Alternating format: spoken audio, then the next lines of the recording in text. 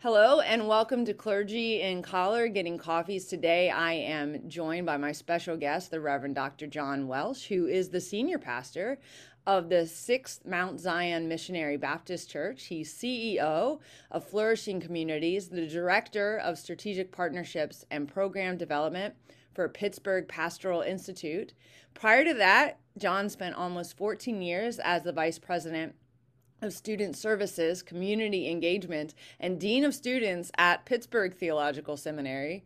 And beyond that, he has done strategic business planning, conducted seminars, training church leaders, physicians, nurses, and other healthcare professionals in ethics and burnout and moral distress and long-term care and implicit bias and institutional racism. There's not a hat you don't wear, John. And he is currently on the nonprofit board and chair of the board of directors of the, I'm going to say that wrong. How do you say that? Gamaliel? Gamaliel Deal. Network?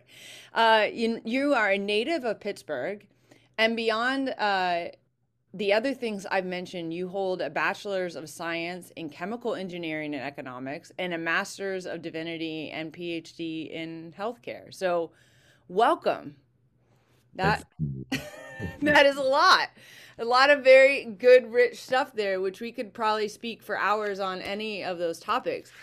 And we know each other because of our work on the General Assembly Permanent Judicial Commission. That's how we have met for the work that we do for the PCUSA. And one of the things that I have learned in the time that we have known each other is that you are a lover of jazz. I am. I love music. I love jazz. Yes. Yeah. And that you and your wife take these jazz cruises. Now, Yes. when did that start, and how badly did COVID mess up the trips? Uh, well, COVID definitely did postpone. Now we've not done these cruises long. We've just finished our second, which probably had it not been for COVID, may have been our would have been our fourth perhaps. But our first cruise, I believe, was in 2019. Yeah, it was in 2019. And that was this was the Dave Cos cruise, and the 2019 cruise was to the Baltic. So we started in Copenhagen, Denmark, and then traveled to Sweden and Estonia, Russia, and forget now the fourth country where we went, Finland. And it was nice. I mean, at first, I thought it was going to be cold. We went in May, but the temperature was beautiful, the sights were beautiful, the music was outstanding. I didn't want to get off the boat. I, I was gonna say you get this like amazing soundtrack to the beautiful scenery. Is that like Yeah, it's the best vacation I've ever had. And so there's another cruise, jazz cruise, that and it's not the only. There are several, but the other famous or one artist that I love is Brian Culbertson. So Brian Culbertson has a cruise that does the Mediterranean, and we've not been on that, but I think we're going to stick with Dave Cos. We love the artists that he has, and he doesn't just have jazz artists; he has R&B artists. He'll have a comic on there, and so it's just a lot of fun and just a good time. now? How does like I'm always interested to know how people found out that information to begin with. Were you just like, what is jazz and my love of traveling, or like what was that Google search like, or was it your wife who was doing it, or like a friend, or who, like, how does one, because I, until you had mentioned it, I didn't know that such specifically themed cruises existed, and I have since learned you can basically cruise on about any theme you could possibly think of. Yeah, a friend of ours did the cruise and told us about it, and we wait listed, and that's how we got on to 2018. We were someone had canceled, and so we were taken off the wait list. And the wild thing was the day that we got on the boat, the next year's cruise was sold out already. Whoa. And so it's like an automatic wait list, you know. So you have an opportunity so for those who were already booked and not waitlisted, they knew about the upcoming cruise before we did. And so they were able to sign up ahead of time. And so now that we've been on two, we're already aware of upcoming, or in fact, we're already booked for next year's cruise, which will be traveling to Greece and Turkey and Israel and Egypt. Wow. So, so yeah, like I said, I don't want to get off the boat. You know, I don't really. I mean, it's great to see these places, but the music and just the fellowship is so awesome. It's like I don't want it to stop. It's like just Yeah. keep moving. Let's go around in circles if we have to. So they could literally, I mean, really they don't have to move at all. You could stay docked the whole time with everything and be perfectly just at ease. Oh, I would, as long as they keep. I mean, so I pastor a Baptist church, Yeah. but you know, we got rid of the whole, you know, no drinking policy out of the. Okay, so you're not a dry turd. So I'm not a dry church, so as long as they have the bar open, Yeah. I'm good to go, and food to I eat. would I want to talk about, so I'm fine. So I like to tell people that the church I serve is dry, but the people who go to it are not. Like it's not. So like we don't do it here because like, you know, Presbyterian polity, if we serve wine at communion or whatever, then you have to serve whatever. You have to Yeah, serve grape juice and all that stuff. It's just easier to serve the grape juice. And so it's about ease. And then the other bit is always about liability. So but they so it's a dry church, but it's not a dry congregation by any stretch of the imaginations. I think we'll find too many dry congregations. No, So, I don't think we do either. Uh, but the thing that I'm curious about, and I know you even mentioned you don't only just love jazz, and you have at least two of your children are also musicians. yeah, three of my four are musicians. Amazing. Um, and so jazz isn't the only language, but would you say that music is definitely one of those places where you can hear hear and feel God's presence, but maybe even God's voice sounds like a an instrument of some kind or a piece of music to you? Has that ever been an experience, I guess? Yeah, you know, I think the divine and music is inextricably linked. You know, and so you know we find that I think the first reference to actually its effect was you know David playing for Saul, and but you know there's scientific evidence that music actually travels into a subconscious human state that nothing else does. And so it has the ability to speak to us in ways that just human language does not. So that's why I say, you know, we cannot, I don't think we can separate that from the divine. And the same token, you know, it can also be an instrument of evil. So anything that can penetrate the subconscious, and we can't take for granted, you know, evil forces and the impact that it has, you know, on humanity. So yeah, to answer your question, I think it is ways, and I firmly believe it is ways. In fact, it has been sort of my entree into ministry. Music was, and so I don't limit myself to jazz, of course, gospel, but even classical music, which is where I got my start anyway, was in Where classical music. was in classical music. Mhm. Now, playing or listening or both? Both. More Okay. playing and then evolved to listening, because the playing of the classical kind of faded away and the gospel kind of took over. Okay. But And what did you play? piano, Okay. piano and the classical, and then moved to wind instruments in high school, and then went back to the piano and keyboard and organ in post college years. Okay. And do you still play? Only when I have to. Now, is there a piece of like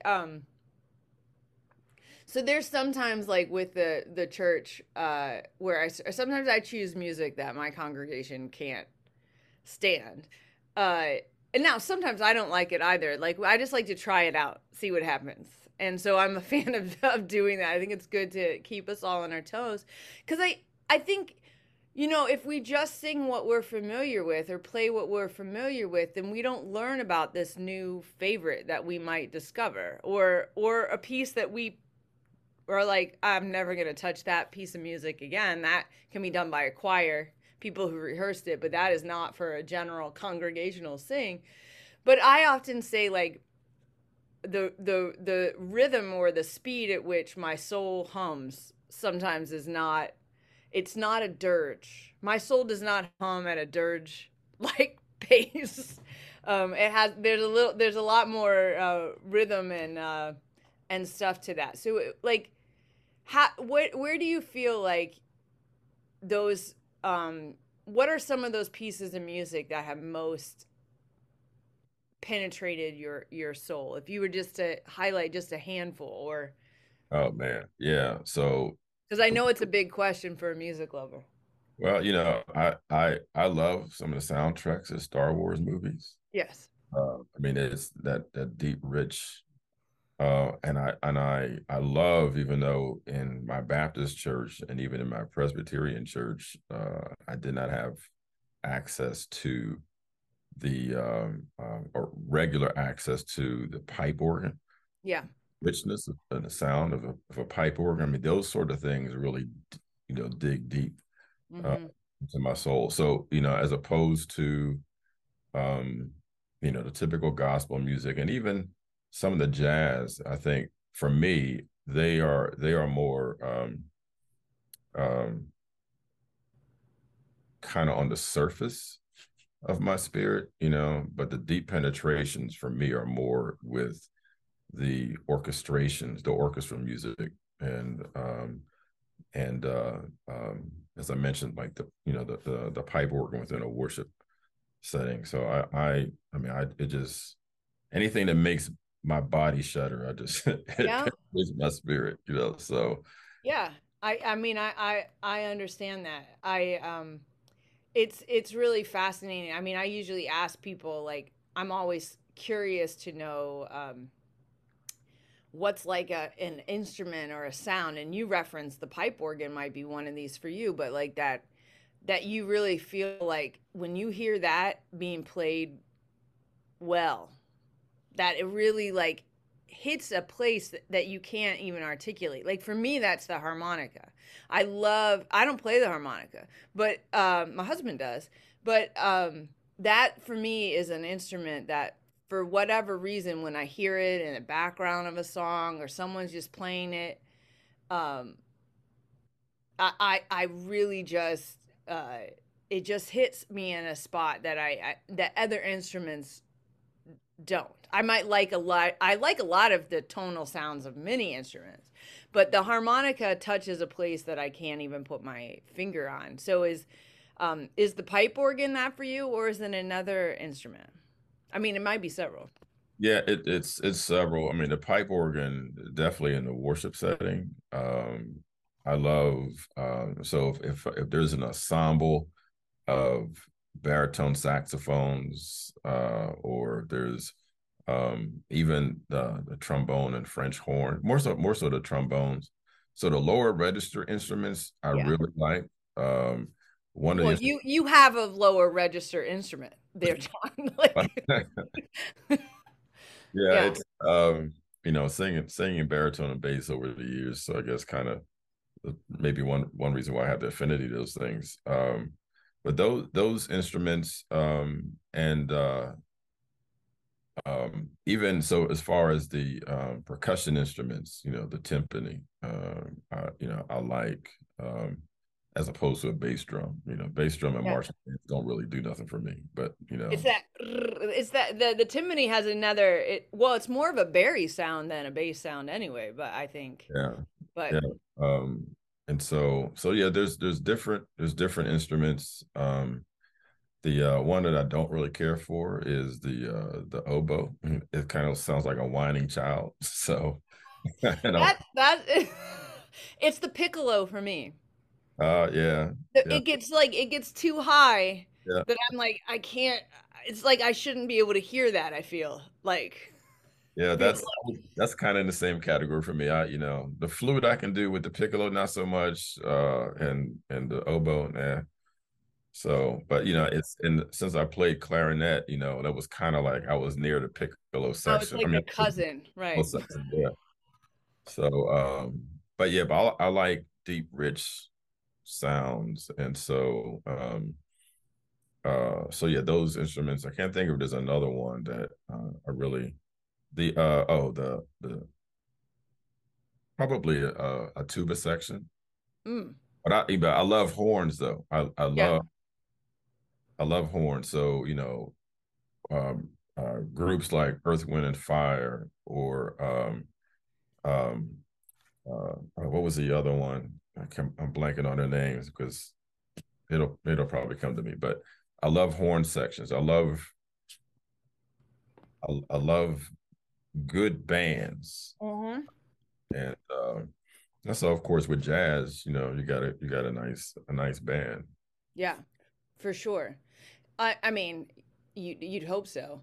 Uh, now one of like I but we've talked a little bit about like I love stand up comedy as well. But one of the people who I really appreciate is Dave Chappelle, and I like the way he thinks there's a lot of similarity between jazz and good stand up comedy. About like the timing and sort of like the stories that it tells or whatever. And I recently just saw a clip of him introducing, um, he talked about that. I don't remember what it was for right now, but he was talking about his love of jazz and like jazz musicians and the similarity between stand-up comics. And then he was introducing his favorite stand-up comedians, but he said it like, let me introduce you to some of my favorite jazz musicians, right? And it was people like Richard Pryor and Red Fox and Eddie Murphy and some of these other comedians. I think it was for the African American Museum dedications. So it was a while ago. It's like an old clip. I don't know how I stumbled upon it, but I mean, you mentioned like even on these cruises that there's R&B and there's jazz and there's stand-up comedians. Do you see a connection in the storytelling aspect of like, and then does that tie into the power of the biblical storytelling? I would agree with him. I didn't hear that clip from him, but I would agree that there is a similarity based on the timing aspect and the ability to, as a comic, you want to, and as a preacher, you want to tell a story, you want to carry your audience. You don't want them dropping off at any given point of your delivery. So, you want them Right. kind of hanging on, waiting to hear what you're going to say. And so you have that in addition to the improvisation element, which you have in jazz and you have in comedy. Although, of course, for comedians, they typically rehearse. They know what they're going to say because, but there was that one show that had Wayne Brady and these other comics. It was like Oh yeah. right. So, these were all improvisational acts. They were all comics, and so, you have that, um, you have those similar elements, I think, between jazz and comedy. And although there may be very little improvisation, I wouldn't say little improvisation in preaching, you have those extemporaneous preachers who kind of have a sense of what they're going to say. And those who say, they're really depending on the spirit, they might say they're, using improv, but I don't know. I'm not one like that. I need a manuscript Yep. Me uh, too. to tell my story. And every now and then, I may, insert something that I had not inserted, but something that came to me in the moment. So yeah, I see similarities there, and Yeah, it's and because sometimes you have to, based on if you're like preaching from the pulpit. At least I find if I'm like something isn't hitting, or when something is right, then if it is hitting, you want to draw, you want to bring that energy out more. And if it's not, you're like, oh, I must have missed a note that was important. I forgot. What is it? And you go back and you have to try to pick it up so that you get people connected again. I do think that's something that happens in the pulpit, and I, like you, only do that. I only feel comfortable doing that when I have a manuscript as an outline or as a guide, and some of that surprises some of my preacher friends that I'm not more of one of these expert, these off the cuff sort of pastors, but it's not. It makes me too nervous.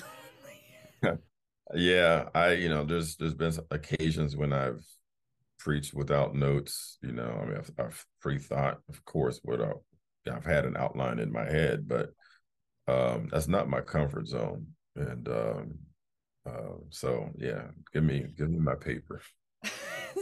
So, and to pivot entirely away from what we've sort of been talking about, but with, we in the intro there were so many places in your life, so many areas that are mentioned there that don't seem, some of them don't appear to be related on the surface, but I think that they are. I mean, I think there's a reason they sort of all pair together. But how would you say that your training in ministry and the work you've done in healthcare and even with engineering and economics, like how has that all sort of worked together to make you into a strong pastoral leader? Like how does that work in and through COVID, did knowing so much about healthcare help you or hurt you? Like, did you know too much, or with the ethics, or did it help you to have conversations and present ideas that maybe other people who've never been in those environments would not have thought of? That's a great question. So let me first respond by saying that when you look at the things that's highlighted in my bio, there appears to be no logical connection, and to the point where I I was going to say, if you found one, let me know because I don't see it. But clearly, every one of those elements have contributed to me being who I am, both as a consultant, a professor, and a pastor. And so I would say where they've all come together is that they've given me an appreciation and an understanding of systems. I And was going to say the connection I see is efficacy and systems. That's what I see in between all those things. Like that's what I see. I look at most things from a systematic or systemic perspective, and some of that comes from my engineering background, and some of it comes from the my healthcare. Well, I applied that to my healthcare. It helped me to see that system a lot differently, and then from seminary, seminary allowed me to kind of even look at the theological systems that gave rise to the theologies, the Western theologies that we have, and that sort of has silenced the Eastern theologies, the Eastern religions, and religions from the global South. They've and so everything to me is based on a system for good or for bad, Right. and so now how do I then tell the story? The biblical story, looking at biblical systems and the rise of systems from the ancient Near East perspective timeline, and then how do I overlay that now with the present realities and how do those systems impact our lives? And so kind of interweaving those things and coming up with a sermon that helps us to dissect and to apply our faith, our theologies to those things. So Right. that's kind of like where all of that kind of comes together for me. And issues of like ethics and Well, and in the bio too, right? There's a emphasis on ethics, and in some ways, I would assume you'd have to deal with moralities and but how, and then the institutional racism, like how our systems are designed and what intentions our systems were designed with. Like, do you feel like it, having a background in engineering where everything is so precise, helps you to better understand what building blocks you need to give people in order to make those connections to, like, oh no, this system was designed to benefit only this thing. This was the designed outcome.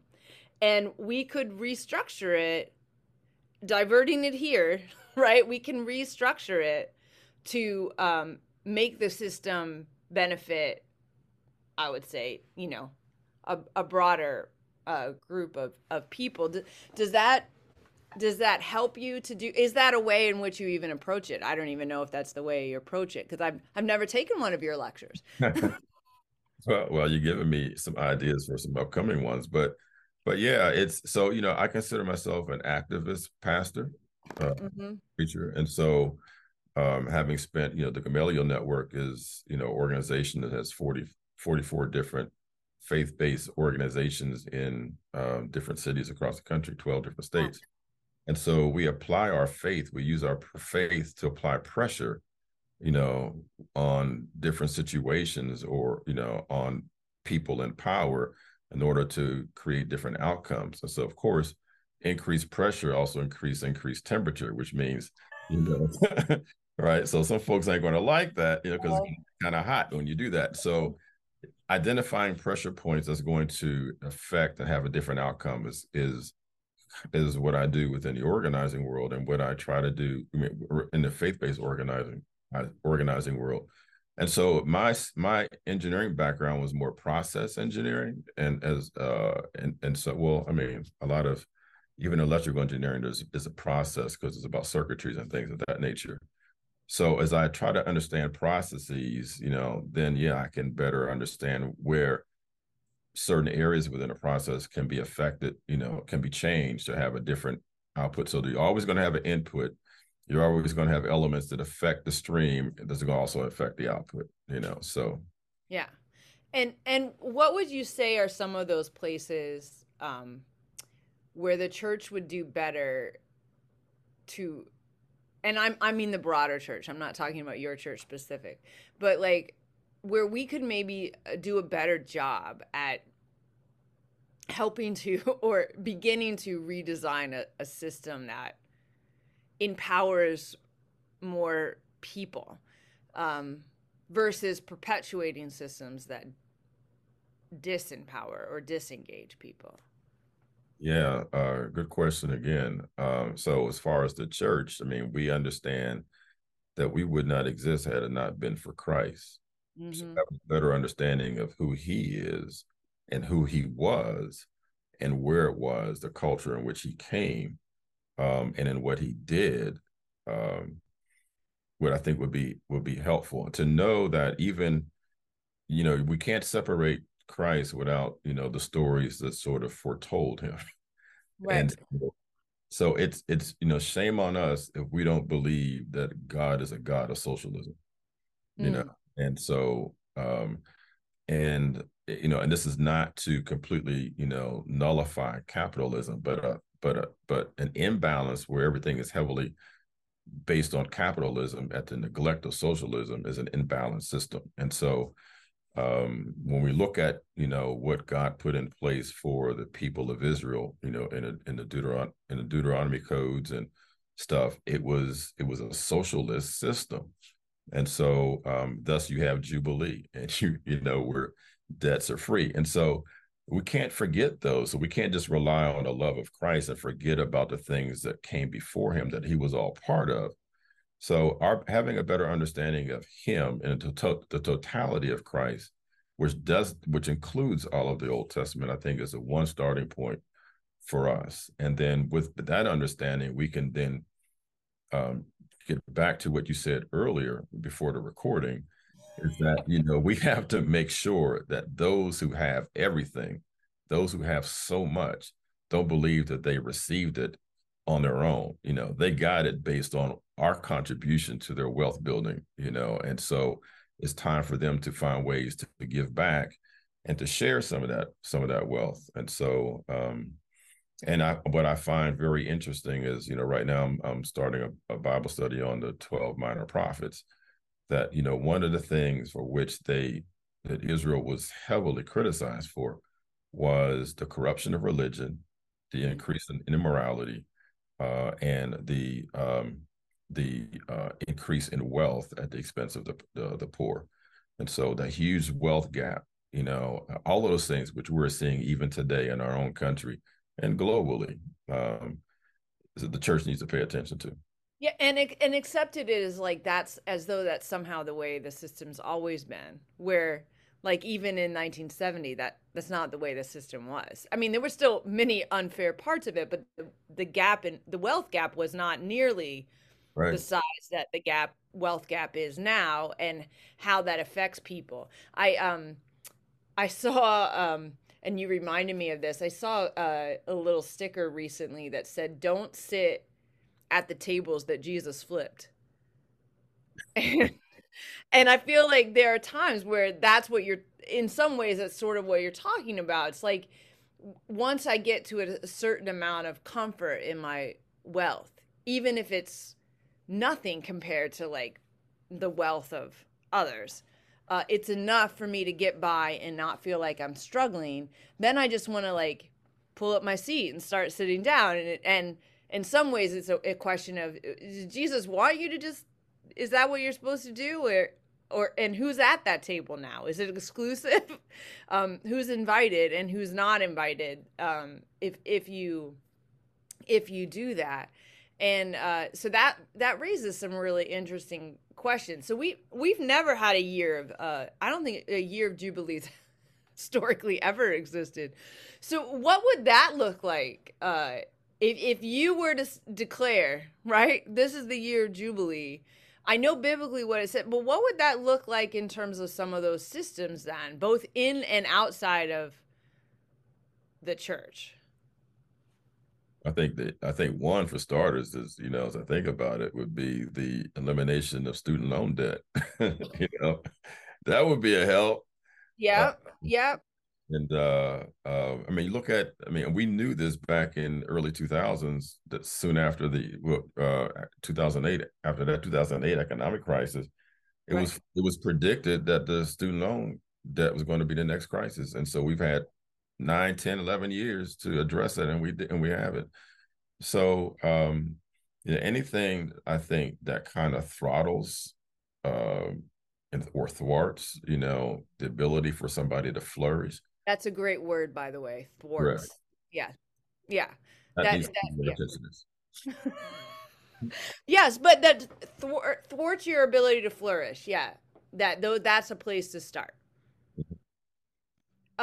It's interesting. I don't know if you have this, but sometimes I have a very well uh like I read, there are certain books that I read that I'm grateful that I read them for the knowledge, but I actually didn't like reading them because they made me like morally feel black. Like I don't know how to describe that. And one of them that you just reminded me of was and they turned it into a movie, and I've seen the movie, but I also read the book, was The Big Short. And it was about that housing. Did you see it or read it? I didn't read. I saw the movie. I didn't read the book, and I saw another Netflix documentary that I actually shared in my business ethics class a few years ago, about how that all came about. Oh, I would be very, I probably, what is the name? Do you remember the name of that documentary? I can't, but I'll Okay. send it to you. Okay. Because because the thing about it is that obviously in books you can go into greater background and with the people and the characters that you see in the movie. A movie just can't do that if it's not a mini series. A mini series has a chance to do that, but like most of our movies don't. There's stuff that's got to be cut out, or characters that get combined into one character in a movie that are not that are multiple people in a book. Um, but it was like one of these things that made me so like I was like, ugh. It made me a little sick to think about even the sorting out is what gains certain people a mass amount of wealth while literally other people were declaring bankruptcy and people lost their homes and all these sort of things. And then to know that there were people that were throwing up flags or throwing things up and saying that, like, you know, or calling to question to say, why aren't you doing that? And it makes me, why aren't we paying attention to this? And it makes me think, like, as you're prepping for that Bible study about the minor prophets, as part of the role, I mean, that's a huge role that minor prophets played in that, was like alerting people to what was happening, what was coming, what, you know, how maybe they could stop the thing from happening. Do you think we have any current day prophets that you would point to say some of these people or these systems or these groups are maybe doing this, and it would be wise of us to pay them a little more attention? Yeah. So there are, when you say groups, I would consider groups that have sort of taken on a prophetic role as like Greenpeace and uh, some of the other organizations that are really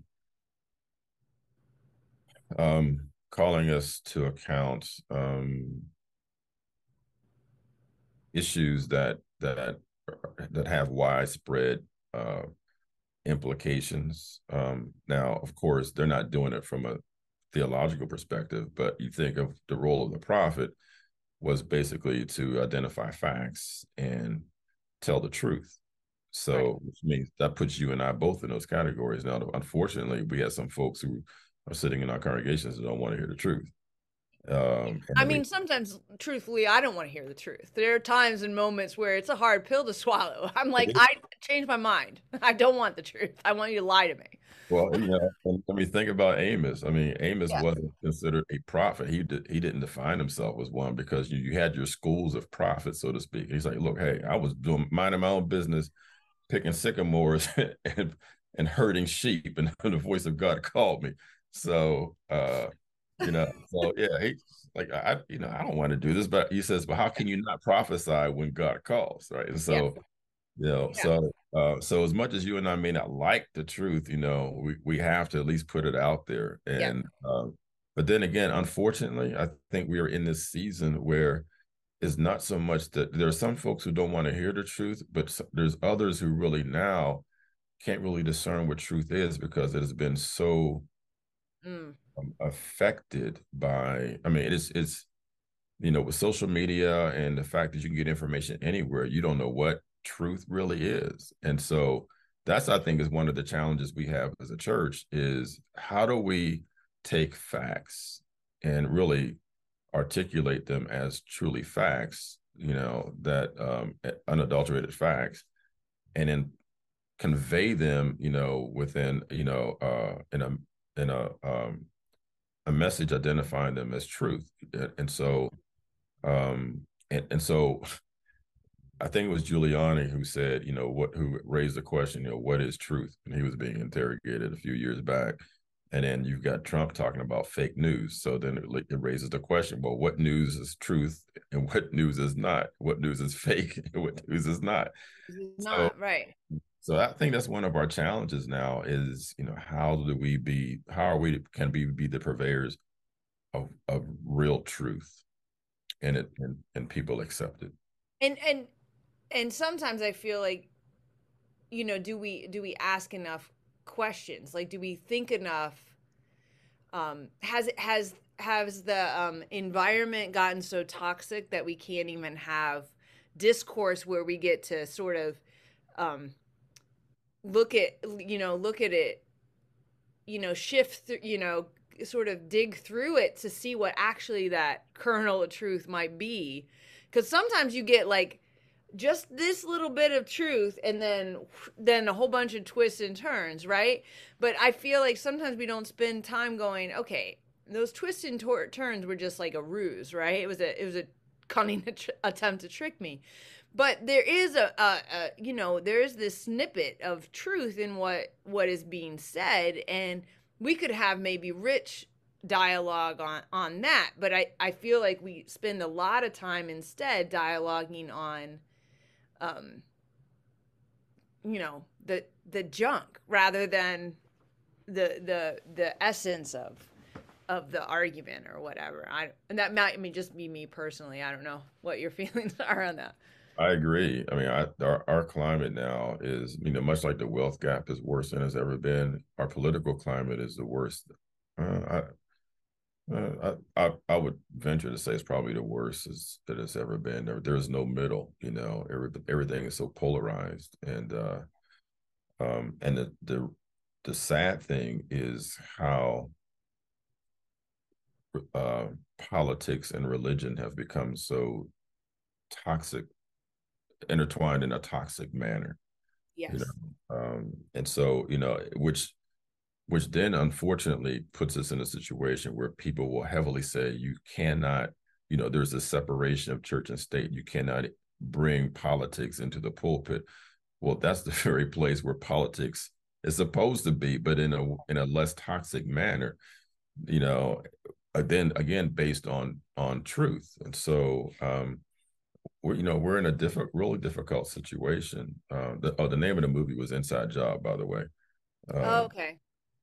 And so, not to be confused with Inside Man, which is a great movie, but starring a completely different major.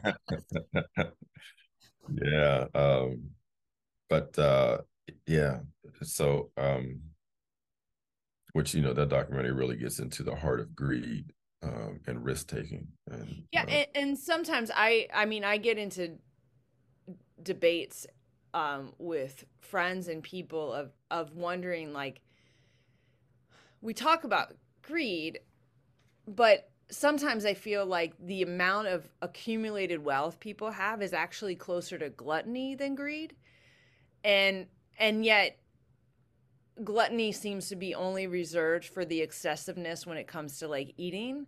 And not even that someone's excessively eating, is that they visibly are, like, you can visibly see the excessiveness, because there's some people who can obsessively do lots of things, but you don't see it visibly on their body necessarily. And so for whatever reason, they have a high metabolism or a good plastic surgeon. I don't know, like, I don't have any idea like what people do, but I just don't feel like we talk about the accumulation of and the excessiveness of accumulating more wealth than one can possibly use in their lifetime.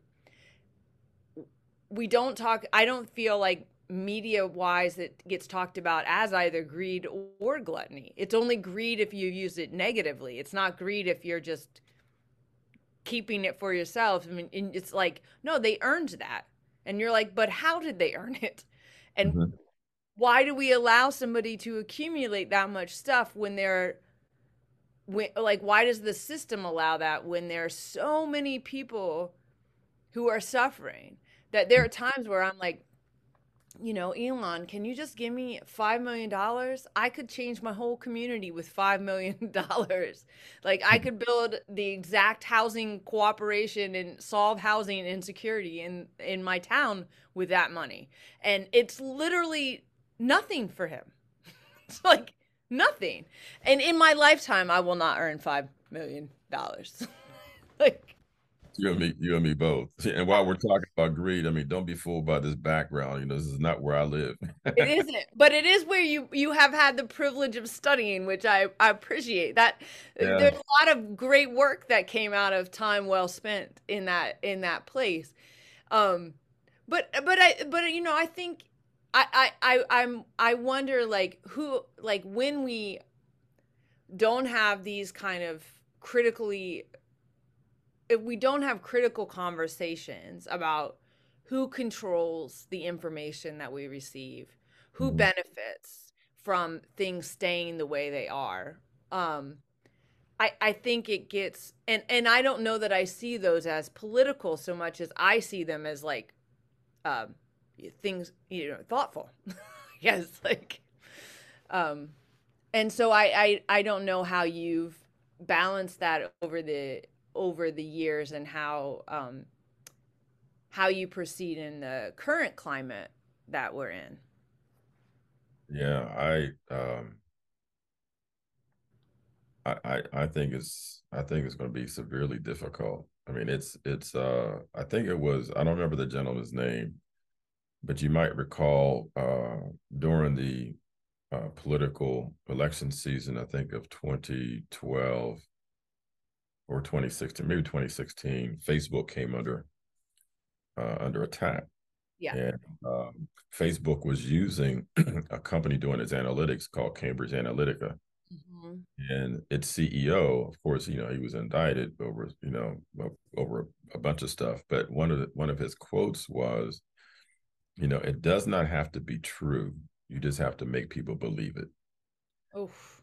And so and so these algorithms and the proliferation of false information and all of that kind of stuff, based on Facebook's algorithms on what it is, it seems to get your attention. I mean, this is what we're facing, and which is contributing to the hyperpartisanism that we have, and the divisions in the church. We have churches that are split, Yep. uh, politically split, and pastors who are afraid to, they have to tiptoe around the issues because they don't want to upset one half. Because they upset one half, they'll make the other half happy, or vice versa, and then Right. puts their job in jeopardy. Despite the fact they've been called by God. So, it's tough as far as the role of the church and in society. I see no I see no positive way forward. Unfortunately, I don't want to be pessimistic or a Daisy downer or whatever, but I honestly see no positive way forward. And so I fear for what the future of my so I have three grandchildren. The youngest is 7. So 20 years from now, when he's 27 and his sister is 30, What what's does it look how like? they going to look like? you Yeah. know they'll probably have kids by then, and what are they going to be having Yeah, to and even now my children sometimes talk about, like, they don't know that it's responsible to bring children into this world. And they're 14 and 10. I'm like, you're not bringing kids in the world anytime soon, but like, also, like, how is in the world are you having this conversation? I feel like there are lots of people who maybe could make that choice that aren't having this. They're not talking about it, or they're not thinking about what's the responsible way forward. Of course, I would love more children in the world. I mean, I'm not gonna. I hope my kids have kids eventually. Not now, not anytime soon, but like eventually. I would love to be a grandparent, but I do think, if we can't see anything but the if what we're seeing is the discourse and whatever, and not a clear path to get through it, it becomes hard to then what sort of futures are we envisioning? Because I think if we can't see it, it gets harder to get there. If we're not, which doesn't mean we'll be there when the vision comes into reality, right? We might not be there when that vision comes into reality.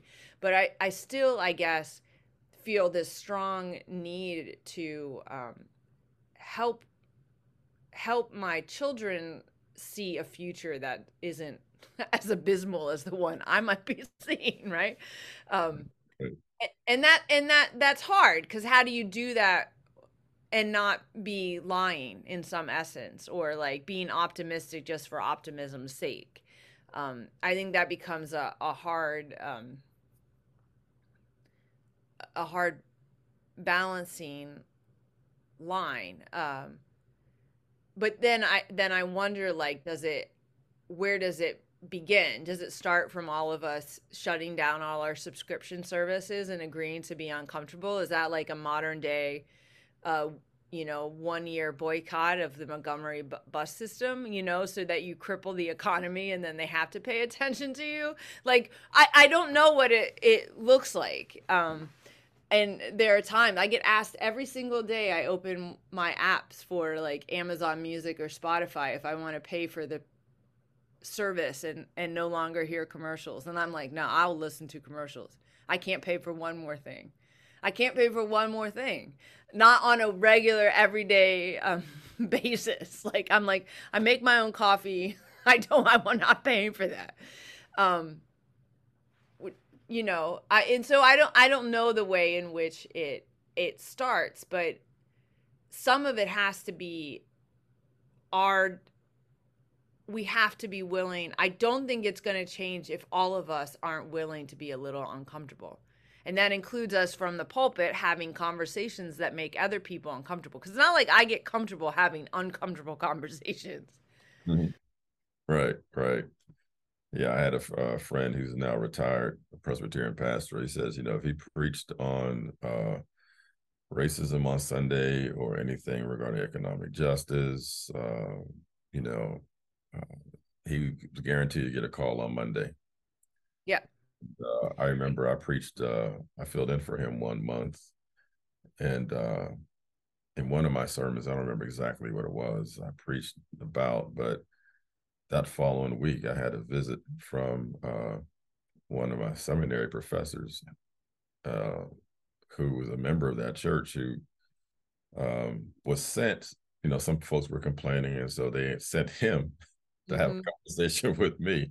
You know, and although there were others who appreciated the message, it sort of disturbed some other people, so they decided to send somebody to have a conversation with me. So yeah, I don't run away from that type of controversy. I love it. So because obviously I must be disturbing. So Right. I mean, the thing is that sometimes what I'm saying might be disturbing, but it also has disturbed me, which is why I'm even bringing it up, right? Like, if it didn't disturb me, I guess I wouldn't have. I brought it up. I think there are times where, like I am white. My husband is black and from Africa. Our children are biracial, though they both I prefer to be identified as Black Americans. So that's how I'll identify them. And a lot of that is because that's what the culture tells them, right? The culture tells them they're Black Americans, oftentimes, and then not oftentimes, like definitely. But sometimes when you talk about these things, and I talk about these things, I think it's like I'm not talking about them because it's only relevant to me. There's a part that I have begun talking about this stuff more because I see it differently play out in my home, right? My conversations in my home are very different than some of the conversations growing up. I mean, I grew up in an all white household. No one came home and talked. Well, like we talked about race in my house, but not. Nobody in my household was racially discriminated against. It would all be in relation to someone else. It's not the same thing as having your child come home and say, somebody asked me if they could say the N word today, which my brother gave a great response to, was tell your kids that to tell those people they can say it as often as they hear them say it, which is never. So like that's how often they also can say it, that they can feel invited to say it as often as my son say the word. But it's changed the like what's at stake, right? Because now the I mean, I was doing work on racism prior to both being married and having my family, but the work has definitely got more personal. um, you know, but it's always been important. It's just more personal now, but it's always been important. And but yeah, I guess I had not really thought about, it doesn't matter your environment. Sometimes people are like, I don't want to talk about, this is not a topic I want to talk about when I come to church on Sunday, period. Even yeah, though it's in the texts.